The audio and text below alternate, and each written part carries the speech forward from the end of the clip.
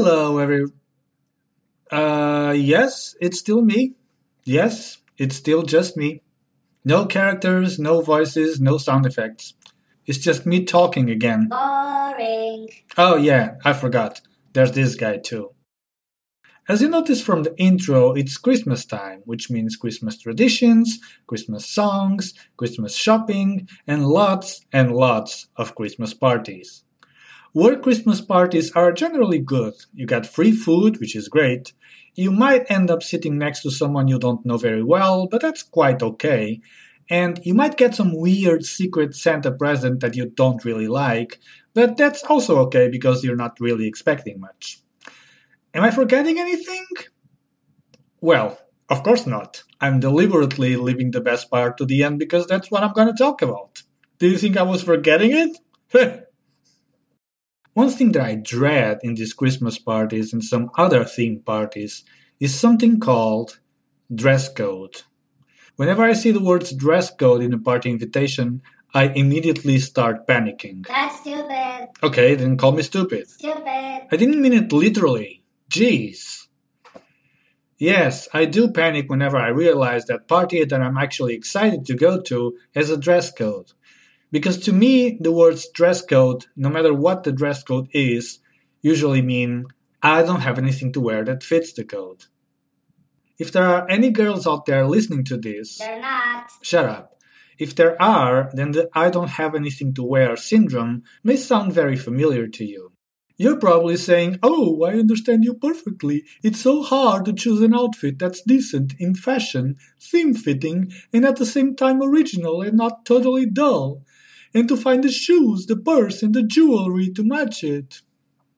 Yeah, right. That's totally what I meant. Anyway, the big difference between you and me is that you can rather easily solve your problem with a nice day of clothes shopping while I can't. Or won't. Yes, people, I have to admit this to you. I have clothes shopping phobia. That's stupid. I almost never buy new clothes, and when I do, it's a painful experience. You may be able to convince me to buy myself some clothes, if you threaten me at gunpoint. I mean, I do value my life. But if you ask me to buy distinguished, fashionable clothes that are a perfect fit to my body figure, you might as well go ahead and shoot me instead.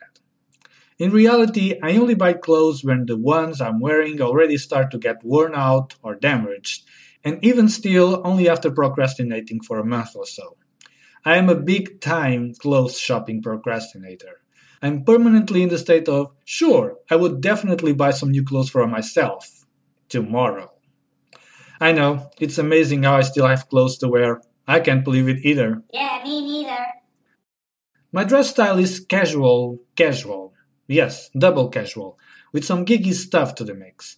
Plus, I have this incredible amount of t-shirts and polo shirts with sailing motifs and expressions, even though I have never sailed before and probably never will. Me and water don't get along.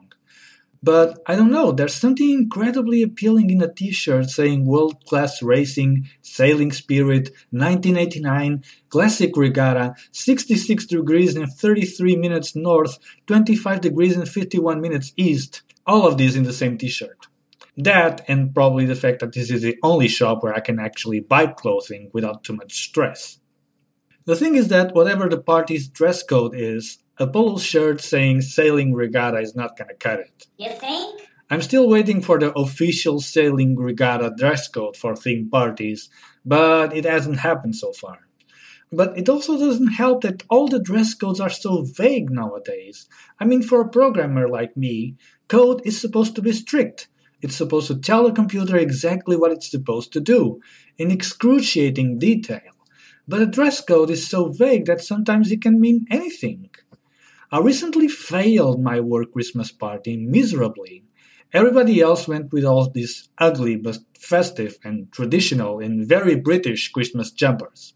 For those of you who don't know what a jumper is, it's like a sweater, but it jumps around a lot, and trying to wear it is always a pain because you can't keep the damn jumper quiet. I went with an incredibly normal red and blue plaid shirt, Because what else says Christmas more than a red and blue plaid shirt, right? But this is not my fault, you know. In my defense, the dress code for this particular party was comfy, festive, or smart casual. See where I'm getting at? I don't think so. Two red flags about this. First, doesn't this describe every piece of clothing that's not a proper suit?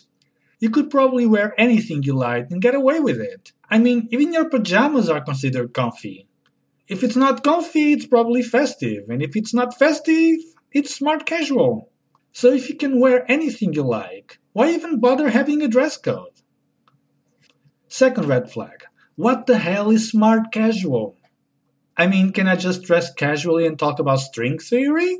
Would that qualify as smart casual? To make sure I wasn't completely ignorant, I went to the internet to find out what smart casual is exactly, and here's what Wikipedia has to say about it. Smart casual is an ambiguously defined dress code. Different localities, kinds of events, contexts, or cultures can have varying interpretations of the dress code. Oh, yeah, that's very helpful, Wikipedia. Thanks a lot. Your sarcasm sucks. So if you ask, hey, can I wear jeans to that party? Well, it depends. Can I wear a necktie? It depends. Can I wear a soft blue strapless dress featuring a silk overlay with a pastel floral print and a rippling ruched bodice? I don't know. I guess it kind of depends. So that's smart casual, ladies and gentlemen. So because no one has a clear idea of what smart casual is, after 1 week of thinking about what I should wear to that goddamn party, I finally decided to take that red and blue plaid shirt. Stupid. And in case that wasn't smart enough, to bring my smartphone, put it on the table next to me, and fiddle with it from time to time. Only to find out that after all, comfy and festive actually meant acrylic itching, color trashing, reindeer depicting Christmas jumpers.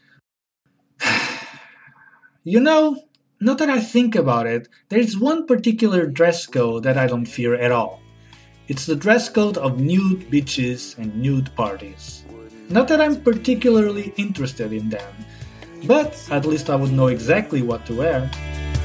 Do you prefer tapered jeans or bell bottoms, tiny shirts and 80s skirts, backwards caps and baggy slacks, white sneakers and ties with vests? It's not fair. If you like this episode, please support us by liking our Facebook page at facebook.com/That's It For Me podcast. And if you want, drop a comment to tell us what you thought of it. That's It For Me is brought to you by me. Wanna show you who I really am under the clothes we wear.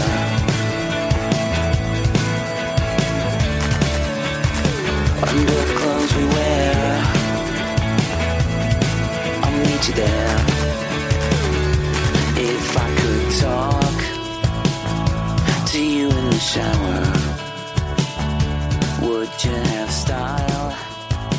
And would you still have your power?